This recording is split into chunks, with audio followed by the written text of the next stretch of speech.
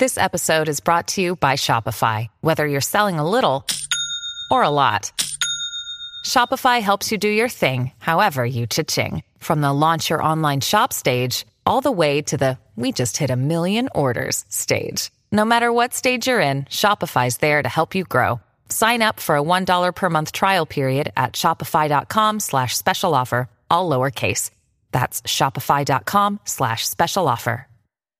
Welcome to WMFA, a podcast where writers talk writing. I'm your host, Courtney Ballastier, and I'm excited to bring you this first episode of Season 2. I have some wonderful conversations coming up that I'm excited to share with you, and I'm going to kick things off here with Nick Riggle. Nick is a writer, skater, and philosophy professor. His first book, On Being Awesome, A Unified Theory of How Not to Suck, comes out with Penguin Books on September 19th. He teaches philosophy at the University of San Diego, and he's currently writing a novel about a beard and a philosophy book about YOLO. I've known Nick for years. My husband is also a philosophy professor, and they got their PhDs together. And it's so exciting that I get to talk to him now about these projects that I've been hearing about and watching him work on for so long. We also talk about writing as refuge from the horrors of the academic job market, the difficulty of writing clearly, especially when you're trying to translate a topic like philosophy, and the importance of always staying in touch with the value of your work. It really was a short series of people saying, keep doing this to me, that really pushed me in the direction of writing a whole book about this.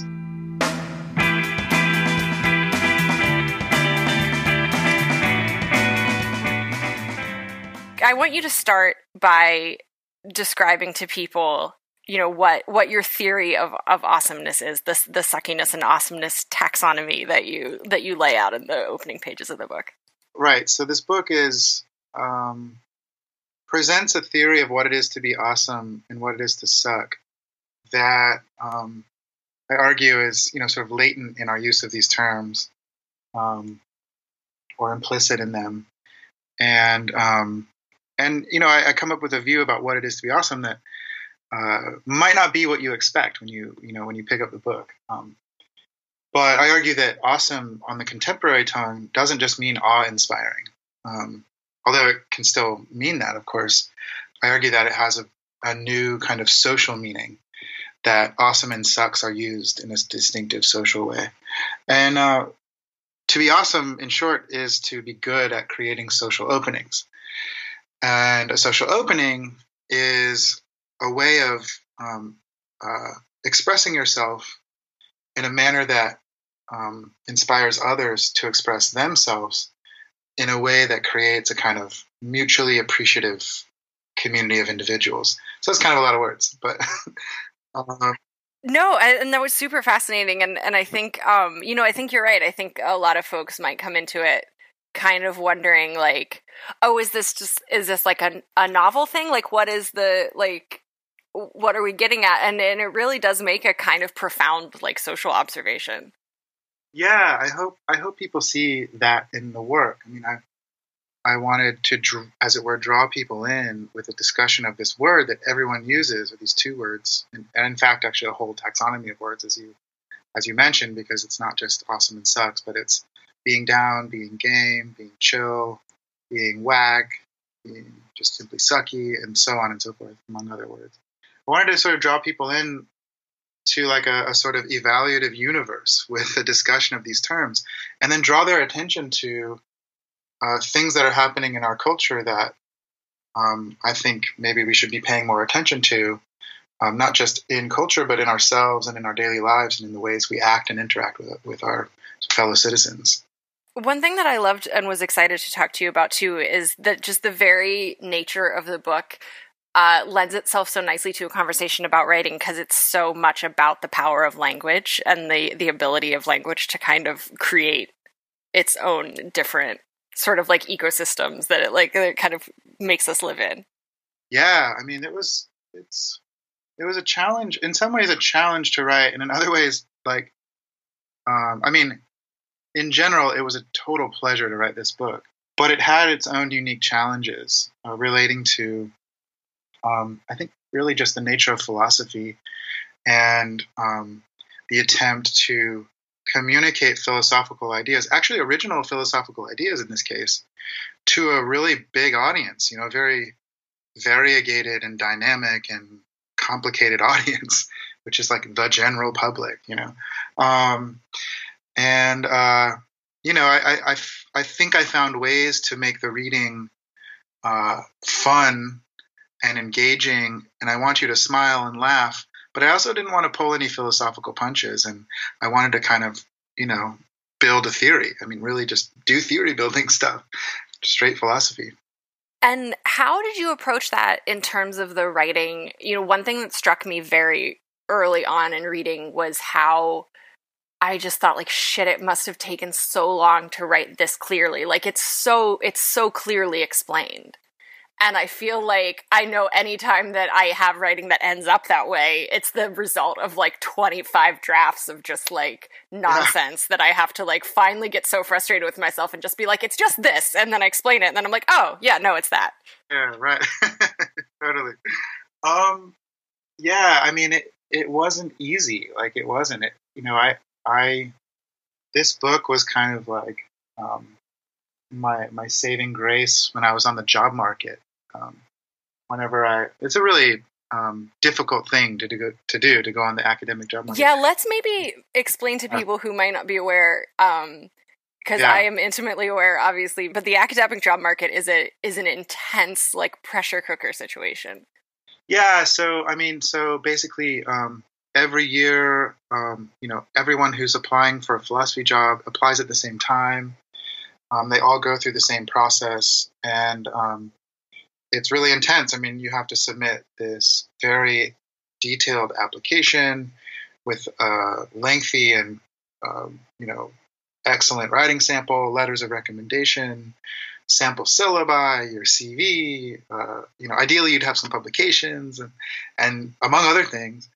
And you submit that to maybe 100 schools, and maybe more, often more.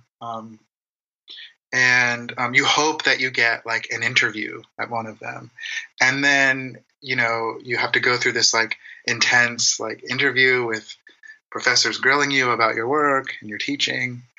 I mean, like days long interviews too. Like if you get to that point, it's like, yeah. And then the final stage would be like, ideally you'd get a fly out somewhere. Someone would want to invite you to the campus to see how you are on campus, and then that can be a 2 or 3 day long affair, and then you might not get a job after all of that. Right? It's hundreds of pages of work. You're traveling around the world. You're being interviewed by many, many people, and this is a process that can take 6 months, and then you might not get a job. And so when academics talk about being on the market, which is a sort of fear-inducing phrase for everyone because of the process I described. And so it helps to somehow stay in touch with the value of what you're doing, right? So you're trying to get a job in academic philosophy, and the very process of trying to get a job is enough to suck the life right out of you. And it helps to have something that you're doing in your life to kind of maintain your sort of vision of like why you're doing this and why it matters and why you're the right person to be, working so hard to do it. And I started working on this book right when I finished my dissertation, so right when I started to go on the market. And it was just one of these projects where every time I brought it up at a party or to a friend or over a dinner, people had ideas. It didn't matter if they were philosophers or even college educated. They just had cool things to say about their take on the value of awesomeness, or the disvalue of suckiness, or whatever, about killjoys and blowhards and people who are down or people who suck, etc. Do you remember where the actual idea came from? Yeah, it was kind of it was actually a mix of things. Actually, I kind of came at thinking about suckiness and awesomeness independently, and then realized that even in my own idiolect, they're antonyms, and that I should be thinking about them together.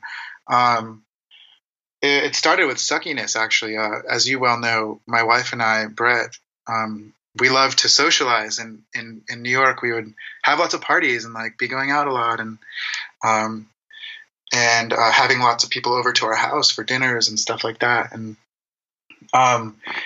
we sort of cultivated this sense that in social contexts, certain individuals, sometimes friends, just kind of sucked or did something sucky. And it wasn't, we sort of half jokingly were like, that's a distinctive thing to do. And it's sort of, what is that exactly? And like, why does it feel so bad when someone like burns you?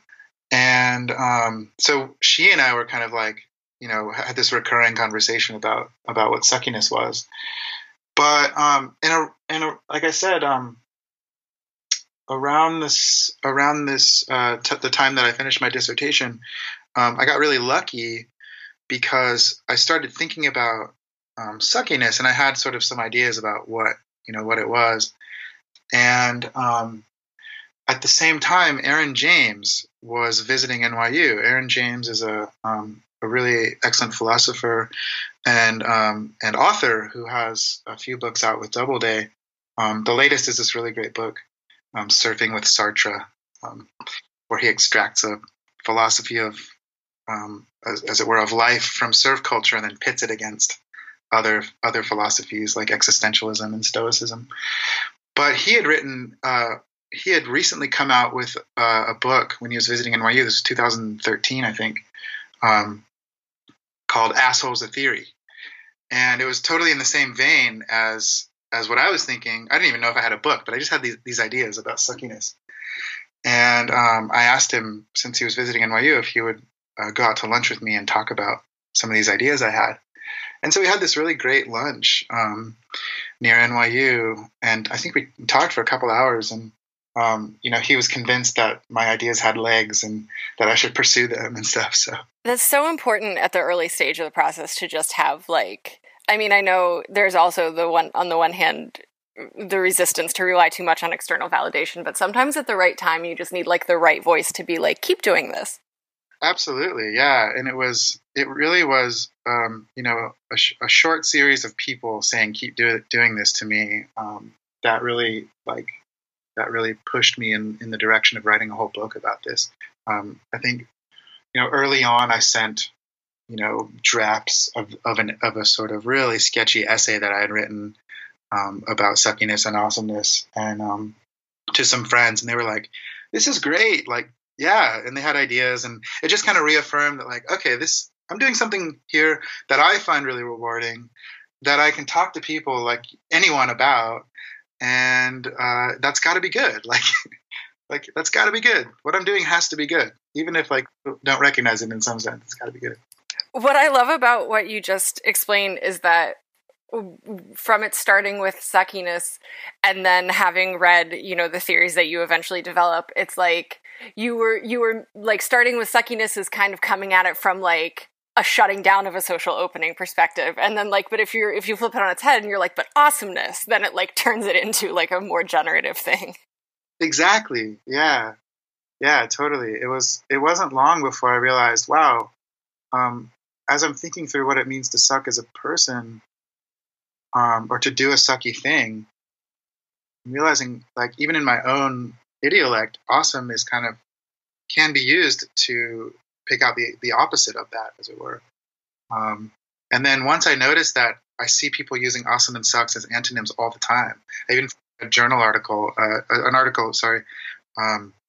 by a journalist who, I think I quoted it in the book, but who just says, the real problem with I think he's talking about awesome is that it's become the antonym of sucks, and he's criticizing it because they're antonyms and they're used too loosely. Prior to working on this project, did you have that sort of a inclination to get really into language and kind of, I guess it's not quite etymology, but just sort of the more linguistic side of it, to get really obsessed with words and definitions and usage? Totally, yeah. So there's two sides of it. One is I was an undergrad at UC Berkeley, and I wrote my honors thesis on sort of what we'd call the theory of meaning, so philosophical logic, philosophy of language stuff. And I wrote it with Professor John McFarlane, who's just a real pro at that stuff, and used it to apply to grad school. And when I started grad school, I thought that I would continue to work on that stuff. But I sort of found quickly that I don't think maybe that's the right field for me, and I don't know, it was a complicated mix of feelings, but I wanted to explore other areas. But I didn't stop loving that stuff. I still sort of study it and think about it, and I just never write about it. So yeah, that sort of philosophy of language, sort of theory of meaning side of me is there. But also, I think it's just part of like philosophy and my training in philosophy, to pay close attention to the meanings of words and sort of the structure that exists, the logical structure and conceptual structure that exists between different words. And yeah, you get a lot of that in the book. I mean, there's a whole taxonomy. Yeah, for sure. Can you talk more about that process of kind of applying the philosophical method to a general population audience piece of writing? You know, what that started, how you started to approach that in a way that had to have been different from what you were trained to do. I mean, in a sense. Yeah. I mean, it's hard. I mean, the topic itself just kind of like you can't really write it in any other way, right? Right. Theory of awesomeness, like it's got to be, you know, I can't bust out like some formal semantics for it. Like it's something. It's like you want to talk to just normal people about that. And then, I mean, the process of actually writing for a general audience was partly just, you know, it's, I guess, I mean, I think of myself more as a writer in that, like, what I love about what I'm doing in philosophy in part is just the writing. Like, I just love writing. And I have a lot of colleagues who really don't like to write and who are really great at thinking and teaching, but you know, the writing part of things just doesn't come fluidly or easily, and it's a struggle. And for me, I just love the writing, and sort of in line with that, like I'm always working on lots of different things. So I don't just write like academic articles and the sort of public facing, sort of fun to read, engaging philosophy, but you know, I'm working on other things like a novel, and I've tried my hand at poetry, but not really good at that, I don't think. But so I just sort of loved this task of like speaking to a general audience, and found that like, you know, the writing can just flow in this really sort of nice way. It doesn't have to be structured by a logical argument, which is often what we're doing in philosophy papers. Although obviously there are parts of this book that are like that. It can flow in a more sort of loose and entertaining way, and you can draw on jokes and puns and various forms of wordplay and stuff. And I just it was a mixture of me just like enjoying the task and sort of thinking about like what would I want to read if I were like an sort of member of the general public, just kind of like picking up a philosophy book in a bookstore, and a combination of that and just having really great readers on my side. Like my wife, Brett, read a bunch of this and gave me good advice. And my editor, Meg Leader at Penguin, just had really great things to say. And she was so helpful in making the work kind of flow better and telling me to dwell on certain things a lot longer. And so, yeah, it was a good combination of things. The dwelling on things longer. So are you usually, when you're drafting, more of a, they say there are like people who have to go back in the second draft and then like cut a bunch of stuff, or people who just like kind of sketched and then they have to fill it out? Yeah. I don't think I'm much of a, I don't write a lot, you know. I kind of move slowly and sort of craft slowly from the ground up. I see structure more clearly, and I kind of fill in, I think. Yeah. And I do a lot of organizing. I organize a lot. Oh, yeah? I'm like, oh, this paragraph should be, on page 2, not on page 20. I kind of do a lot of cut and paste. what do you do to like kind of visualize that? Is that just you looking at like a printout, or, you know, sometimes I've been like really stuck on structure of things, and I've actually like printed it out and then cut out each individual paragraph and like just moved them around like physically. No, I love doing that. I totally have done that. For this book, I think it was more just, I mean, like, you know, I would take showers. Realize, oh, geez, like this, it's in the wrong place. Or like, oh, I should add this thought. Yeah, so it wasn't as physical, but it was more just kind of like thinking about what I've been writing and going from there. Do you find, like, you know, the way that if you were writing fiction, you might write to kind of find the story. Like, do you have to write to find the theory? Oh yes, absolutely. That's 100% how I work. Yeah. So you're just kind of like doing a bunch of research, and then when you feel like you've done enough research, or maybe. I wouldn't even say that. I just write. Okay. I just write. Like, I remember coming up with the concept of a social opening on an airplane. I was just writing. I was just like, like I'm trying to describe some phenomenon, and I just said social opening, and it's like, oh, that's a nice alliteration to it. It's like kind of a nice phrase. You kind of know what it means, even if you just by reading it, you know. Mm-hmm. Yeah. So I'm a huge kind of, I think through writing for sure. It's not the only way I work, but I definitely do a lot of that. Was there much of a, like, you know, because there aren't a ton of philosophy books like this.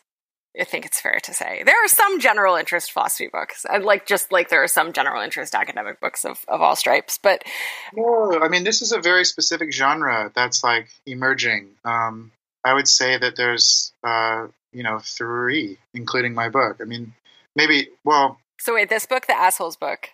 Yeah. And then On Bullshit by Harry Frankfurt. That was the one that kind of kicked things off. I mean, it was, it's a theory of bullshit. Like, what is it to bullshit? That's a really interesting question, because we know, we kind of know it when we see it, but like when you think about it, it's not lying.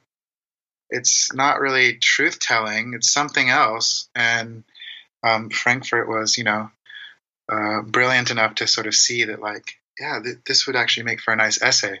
And it's an essay he wrote in the 80s, but then just got printed as a book and then became a bestseller. And then Aaron James's book, Assholes, a Theory, and his follow-up, Assholes, a Theory of Donald Trump. I don't know if you've seen that. No, I haven't, but that's amazing. Really fun. And then his new book, in a way, is sort of, it's in a way it parts with these genres insofar as this genre is about, giving an analysis of a kind of evaluative term that's, that is sort of salient in the culture, but that needs some kind of philosophical illumination. His new book is more, it's much like bigger picture, kind of like first order philosophy, but that engages with surf culture. So it has some affinities with these other projects. But yeah, I'd say it's an emerging genre that I'm really excited about, because I think that philosophers would do well to, take aim at the public, as it were. A little more than they do, and there are efforts to do this. There's a growing sense that that this should be done more and praised more in the academy. I don't know if you've seen or listened to the podcast Hi-Fi Nation. Yeah, we've listened to a few episodes of it. I think Barry Lam he's a really great public-facing philosopher. Yeah. And he's doing really good work with that. But yeah. Well, and it seems like all of a piece, I haven't read the other books that you mentioned, but the way that you described the surf book and certainly this book and Barry Lam, it's understanding storytelling, basically. Yeah. I mean, a lot of it, I think being good at writing this way, I think requires, this isn't true of the Bullshit book, actually. The Bullshit book or essay is really just, it's a very short, I think it's only 8,000 words or something. It's straightforwardly just like analytic philosophy, right? It's like no attempt to kind of tell a story or weave a narrative or do much of that. But I think to write a longer a longer book in the same vein, it requires a sensitivity to narrative, to storytelling, to sort of the kinds of connections we make when we watch or write a narrative. Not necessarily clear and tight logical connections, but narrative threads that kind of come in and come out and are structured in certain ways and sustain your attention and so on. Right. What about the actual process of writing it? Did you feel like this was a side project? Was this something that you could kind of like devote a workday to? I know you teach as well, so you've obviously got that responsibility, but I don't know how much you were also like trying to publish papers or doing all the million things at once that academics always have to do. I mean, I'm an untenured assistant professor. Like, I have to do it all, right? Yeah. I'm publishing academic papers and I'm kind of this book in a way is extra, right? Like I'm trying to do the things that I would normally have to do just to get tenure at a good institution, and then on top of it, like I'm doing this book, but and actually I have other things in the works with respect to these kinds of projects, but I am like a motivational opportunist. So like whatever, I will wake up on a Tuesday and like my internal motive, a document will be on my computer and I'll just be looking at it and I'll get that feeling of like, yes, this is great. Like I'm going to work on this, and that might be the awesome book. That might be the article I have to work on. That might be my syllabus, for the semester or something. And there's all kinds of things that kind of bubble up to my motivational surface, and I pick the easy cherries, as it were. It's a Philip Roth quote. I can't remember where I read this now, but he said, "I go where the energy is." Yeah, no, that's exactly what I do. I mean, and as a result, I mean, I'm looking right now at my desktop. I have probably a dozen documents opened, right? I mean, and because there's always like such a more than couple handfuls of things that I'm kind of toying with, as it were, at any given time. So what is your ideal sort of way to write? I guess a better question is, how do you end up writing? Where do you end up writing most of the time? But how close to your ideal is it? I used to kind of used to write like in cafes a lot, especially when I was living in New York. These days, though, I don't know. I'm kind of a no bullshit writer. Like I'll just, my dream is a good night's sleep. I wake up with coffee. I have, maybe half a cup of coffee, and I just go for it. And then I just ride that wave as long as I can. I mean, it might be 20 minutes. It might be 3 hours, right? But, and then eventually I'll like, eat something and take a shower and stuff. But like, it's that like morning freshness with like fueled by coffee. That's my dream. That's when I feel like I get the most done. And if I'm productive during that time, like it's a good day. Yeah, absolutely. It's amazing how much that colors the rest of your day. Yeah, totally. Because then you can revisit it in the afternoon and kind of be like, what did I do? And sometimes, I mean, you look at what you did and you're like, oh my God, it's terrible. Like, and you notice it only a few hours later, but I don't know. There's something about being in that zone that like, I don't know. It's a very forgiving place for me in the morning. Yeah.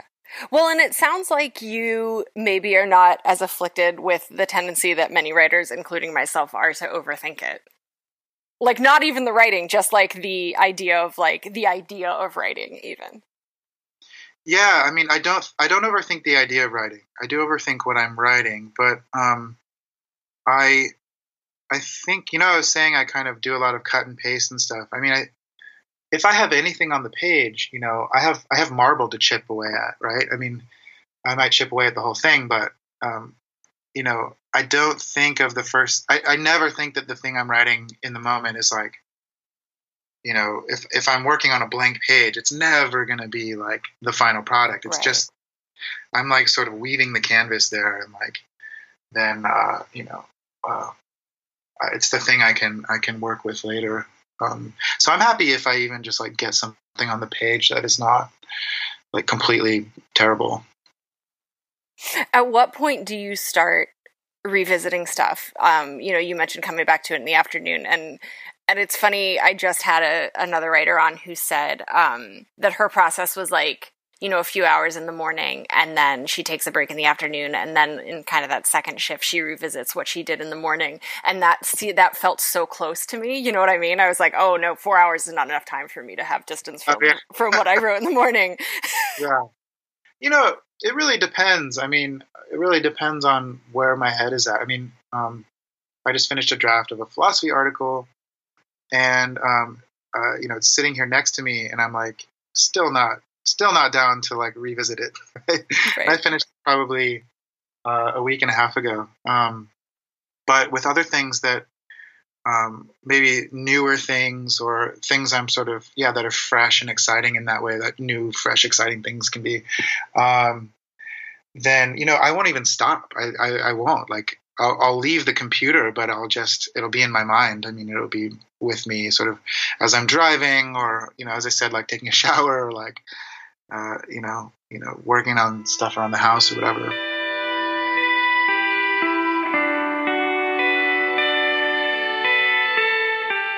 What was the process of pitching it and selling it like? Did you have to write the full manuscript?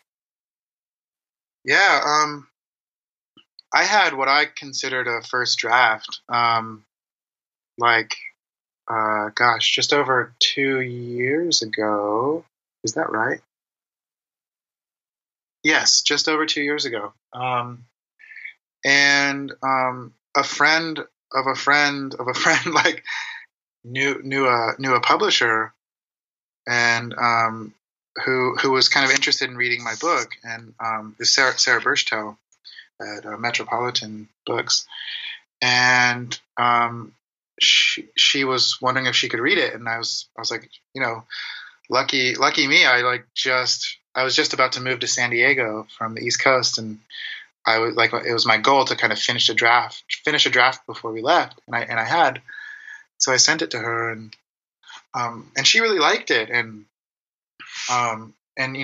gave me some good advice, and introduced me to Mel Flashman, who's now at literary agent now at Janklow and Nesbitt, and I chatted with Mel, and she just had really good advice. She loved it too, and she had good advice, and she was like, look, you should publish something online, and kind of as a kind of road test of the ideas, and so over that next year, what was it? I mean, I probably talked to Mel in September, and then, I think by February I had a piece out. I think, it took a while to edit it for some reason. It was it's out at Aeon, the online sort of science, technology, culture, philosophy magazine. And so by February that was out, and actually when that came out, it was like, I think I had 2 agents get in touch with me. I had like 3 presses get in touch with me, like really good ones. People wondering, are you writing a book? Do you need an agent? And that was kind of like, that affirmed, I think, to me and to Mel that like, okay, let's really pitch this book now. And so we worked on the proposal for a little while, maybe a month and a half or so, and then pitched it. And and we had quite a few editors interested in working on it, and just really, really loved the people at Penguin. And do you want to talk at all about what you're working on now? I know you said that you had, I definitely want to talk about the novel too, but like while we're in the kind of philosophy sphere. Yeah. Well, I mean, I have this sort of straightforward philosophy project that I think, is just going to take many, many more years to sort of, come out of my brain somehow. But you're at peace with that. Yeah, that's fine. I always love working on it, and it's really kind of my dissertation times like 5. I mean, it's just sort of this thing that's sort of expanding, but so I'm publishing papers on that stuff, but in the academic venues, but I'm also working on a kind of follow-up to the Awesome Book, which is about this idea that you only live once. So, YOLO is this like, this phrase that people love to use as a hashtag or as a justification for adventurous or unusual or even risky behavior. Right. And it's sort of in line, YOLO's new, but the idea that you only live once, like as a motivational idea, is not at all new. And it's in line with like other phrases like carpe diem or seize the day, where the idea is that like somehow this like recognition of your finitude means that you should act a certain way. And whether that's, adventurous or unusual or risky. And the book's kind of about like our obsession with YOLO, right? Why do we make this connection between the thought that we only live once and living in any particular way? You might think just the opposite, right? If you have only one life, you should preserve it. You should not take any risks, right? You should, regard it as this precious thing that could be harmed. And so that's as natural a thought, it seems, as the idea that your one and only life should be lived in a more adventurous or outgoing way. So it's about that stuff, and it's a bit of a meditation on like my YOLO past as a former pro skater, running around the world, doing flips on rollerblades and stuff like that. Yeah, I love how that made it into the book as well. Yeah. I mean, you could read the Awesome Book and have no idea that I had that past, but if you know that I had that past, there's a couple of choice little moments that you might smile at. So you are writing a novel with a talking beard that has been going on for at least 4 or 5 years? Oh yeah, probably 6. Okay.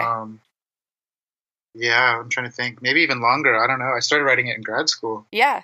And it kind of has, it has philosophical sort of ideas, right? Totally. So like, it's philosophical in a lot of ways. It's about, so the main characters are a sapient beard that is attached to Julian, who's kind of the main protagonist, and a poetic spirit that goes around. It's called the dumb emptiness, and it goes around whenever you can't think of a word, you sort of lost your word. He causes that. But he used to be the smart emptiness, so he used to go around causing poetic inspiration.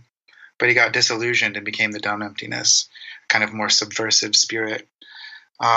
But the dumb emptiness and the beard are both kind of in love with Julian. The beard kind of represents, the philosophical, analytic, sort of rational sort of mode of life. And the dumb emptiness represents the kind of spirited, poetic, meddling, playful mode of life. And Julian's got a kind of man crush on his friend Alex, who's a designer for Nerf toy guns. And the novel explores these different themes through this kind of weird love quadrangle thing. Yeah, so it's super bizarre, but yeah, the beard has a life of its own. So there's it's one of the characters. It has its own sort of weird personality. Do you remember what kind of the first kernel of that idea was? I think it's so much fun when stuff's been going on to kind of look back and be like, oh, weird, that's how that started. Oh man, it was frustration with grad school. It all comes back to don't go into academia. It really was. I mean, I was feeling really frustrated for reasons that I won't go into, but I just didn't feel like I didn't have words for this really, but it just didn't feel like my creative sort of energy and motivation was really being satisfied by what I was doing in grad school. And so I just needed something else. And I literally just sat down and started writing one day. I just started, and it was like, this is the shit I came up with. And it was like, And I remember like kind of waking up as I do, like in the morning with coffee, and that was the thing that I wanted to work on. And that was probably true for like a whole year. And I would like work on it and go to the gym and have ideas and then come back and kind of write more. And so I've got a lot of it written, but but over the last probably 3 or 4 years, I have not been able to work on it with the kind of intensity that I really want to. I've made little, I've kind of, there have been like a couple weeks here and there where I've been able to kind of get my head back into that really free and imaginative space to be able to work on it more. But those couple of weeks are few and far between. It would be like a dream come true to just have like 2 years to like really finish this project. But who knows if I'll ever get there. Hopefully. I have been able to write. There's another weird thing about this novel is that it has a kind of theme song. So I wrote a theme song for it. Oh, that's cool. Had you written music before? Yeah, I've written quite a bit of music. Oh, okay. Yeah, I used to be in a band and stuff, but that's another thing that I just, you can't do everything. So, but it's been fun to kind of like play around with the idea that like, why shouldn't a novel have like a kind of theme song or a kind of a song in it? That's awesome. These are the kinds of things that like, I'm not making a direct comparison in any way, but like sometimes when I have an idea or something comes up and it feels like super weird, I try to imagine Lin-Manuel Miranda first being like, I'm going to write a hip hop musical about Alexander Hamilton. Right. Yeah. And just being like, okay, well, there are no rules. Just go for it. But that's something I feel like I often need to remind myself. You don't seem to have that problem. Like I tend to have kind of rigid. I often have to work around this rigidity that I think for whatever reason I'm kind of inclined to think that like, oh, I don't do X thing. But like you seem to be very fluid between a bunch of different projects, which is envious and awesome. Yeah, I mean, I don't know. I think I learned from my skating days that like, if something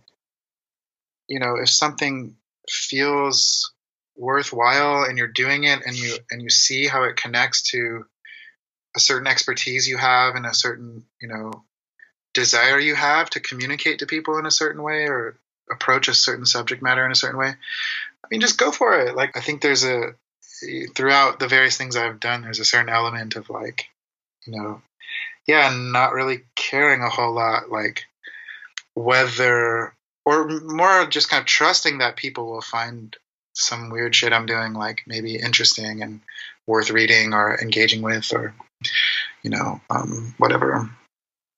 What do you do for inspiration, but not in a sense of like, oh, I'm going to go out and find myself an idea, but like what in the world inspires you? It's funny you asked that because Brett and I were just in LA last weekend, and I felt so rejuvenated by being there. I really get like inspired by cities. I think it's people, being around other people and other people who are creatively engaged and sort of, inspired themselves, I kind of feed off that. San Diego is a wonderful, beautiful place, but it sort of lacks that cultural energy that you get in so much of in New York and LA and other good cities. That's a big thing. Another thing is weirdly maybe food. Like you can probably relate to this. I mean, I don't know. There's something about food that like thinking about it and cooking and sort of like bringing people together around it, like that just like fills my spirit and sort of like that feeds into my writing life, I think. What does creative satisfaction look like to you right now?